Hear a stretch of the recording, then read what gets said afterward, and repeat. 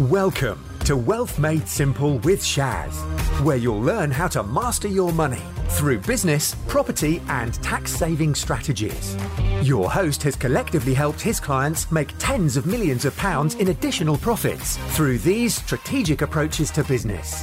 Introducing Shaz Nawaz, an award-winning chartered accountant, property tax expert, entrepreneur, and property investor. Capital allowances, SA, HMO. Whose question was that? Okay, any particular point? I just want to know, are there any differences from a HMO and an SA? Okay, so has anybody ever claimed any capital allowances on any property? Nobody? Oh, you have? You have, Faris? In the process. For service accommodation? You're okay? HMO. You have? Okay. And how long ago was it? Actually, I'm a client of a accountant, so by accountants last year, yes. Okay, fine. So, for service accommodation, you'll have a much bigger claim. For HMOs, it's a very, very small claim. Usually isn't worth doing though, okay? Because you only claim for the common communal areas, and even then there's some stuff going through the tribunals which limits it. But for service accommodation, well worth doing. So I'm not going to go down this particular path this morning either, but if you followed the budget last week or early this week, the Chancellor's extended the annual investment allowance because it was £1 million coming down to £200,000, and then he's given a 3-year allowance for us to claim all the expenditure we make on investments. So for service accommodation purposes, that's really good news. So all the expenditure that you incur, you can reclaim quickly. So just a very quick example, we're buying this particular property here.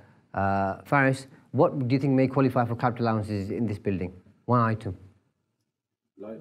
Lighting. Sharon, an item in this room here which may qualify for capital allowances? Lighting. Yeah. You were paying attention, weren't you? I was going to post on you. I was saying how brilliant you were. Doors. That's very useful, by the way. Yeah, doors. Yeah. Doors. Anything else? Have a go. Yeah, all fixtures. Anything fixed to the property, okay? Windows. Capital allowances, no. Afraid not. All the electronics. Because anything fixed to a building which is an inherent part of the building. Right.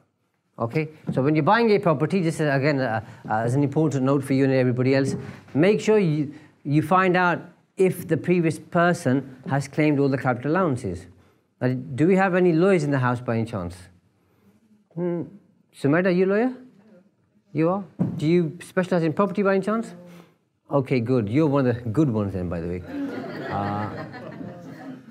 There's a question, okay, on what's called the form questionnaire CPSE, Commercial Property Standard Inquiries. Question number 30-something. Okay, let's call it 38. I don't remember the number. And it says, it asks about capital allowances. What do most solicitors put as an answer to that question in terms of capital allowances? 0, nil, NA. You don't want that. You want to make sure you can negotiate with the seller to see what capital allowances you can claim. Because the good news for you is you've got 2 bites at the cherry. First one is when you buy a property, claim some capital allowances, okay? Then when you refurbish the property, you've got further capital allowances. Okay, the annual investment allowance and this new allowance that the Chancellor's given you is only on new equipment. So for the old stuff, you can only claim a certain percentage over a number of years. But you want to make sure you do that. So capital allowances are really good. You can write off your tax against profit. And I might talk about it quickly when we look at the LLP hybrid. So when you go and view a property, you know what you want to do with it. If you employ a capital allowances surveyor right at the beginning, Yes. Is it worthwhile? And do they save you a lot of time? Do they tell you what to do? Yeah. So it's worthwhile. Yeah, because quite a few people have a claim but can't make a claim for the existing items in a property because on the CPSC it was said there's no capital allowances. So if they've already got it but it's out of date, like 1980s stuff, and you need to replace it, that counts as... That's perfect. Even though it was working? That's perfect, yeah. Yeah. And remember, even when you're buying a property and there's a lot of crap in the property, using Roy's example in terms of taking it back to brick, well, make the claim And when you strip the stuff out, you're going to write it all off in the year that you strip it out. As opposed to, like I said, you claim a small amount every single year. Yeah, so it benefits you hugely. Sharon? So if you apply the principle, not fit for purpose, for whatever's there, Yeah. and you'll that will easily enable you to identify from the start. Yeah, but if you've made a claim, okay, so let's say you're buying a property for 500 grand.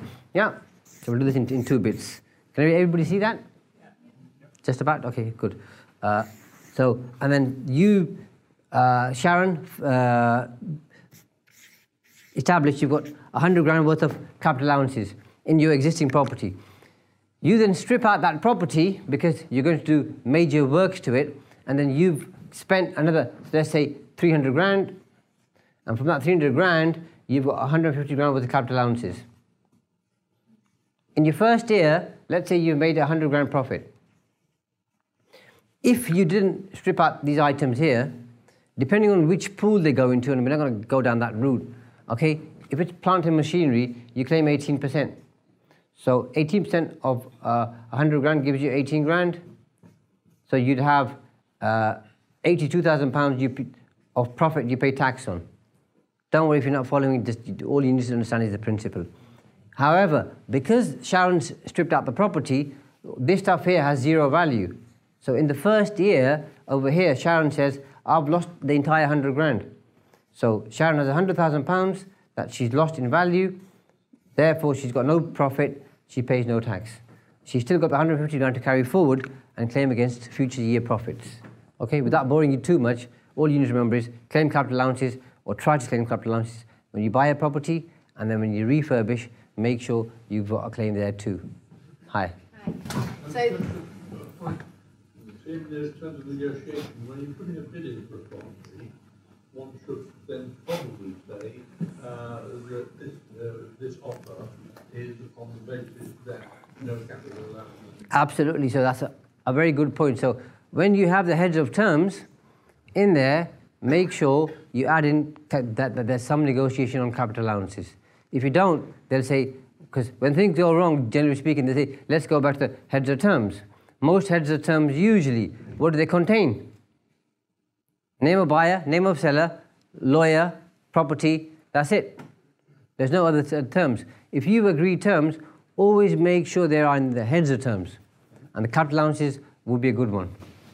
so I was just going to ask, on that 100k you talk about rip out, what if it's just doing some additional work to the property as well? Is that included? So, for example, if the garden's not fit for purpose and you need to do some work to make it fit for purpose, can you include that in the 100k, for example, the cost? So the 100k is what you get when you buy the property. So you and I buy this property here, Yeah. there's 100 grand worth of equipment items here, okay? Okay, it wasn't the cost of the work.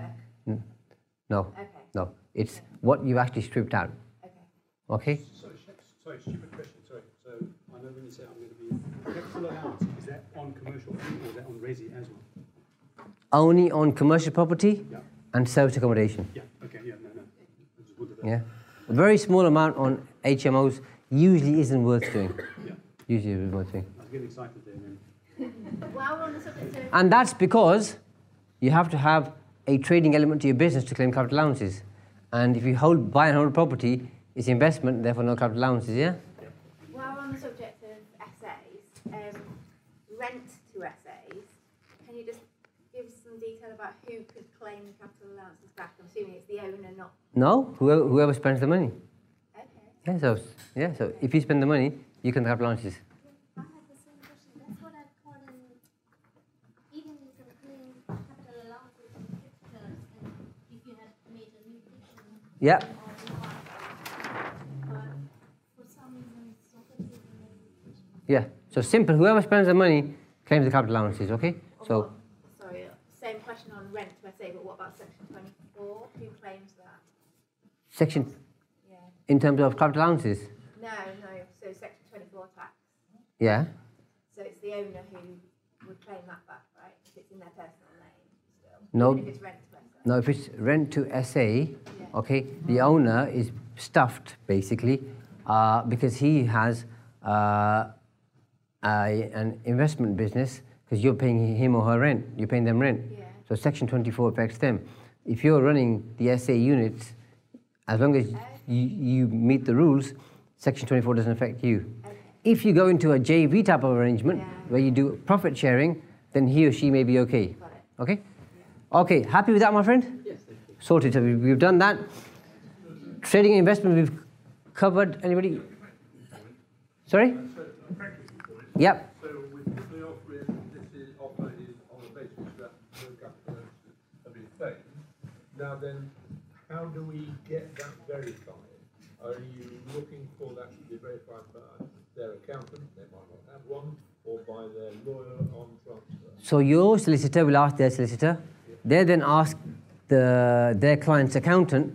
If the accountant doesn't have a number, they'll have to work something out between them. If they can't, you then get a capital allowances person, as Sharon said, involved, and they'll assist with that. But usually, more often than not, they'll have an accountant, more often than not.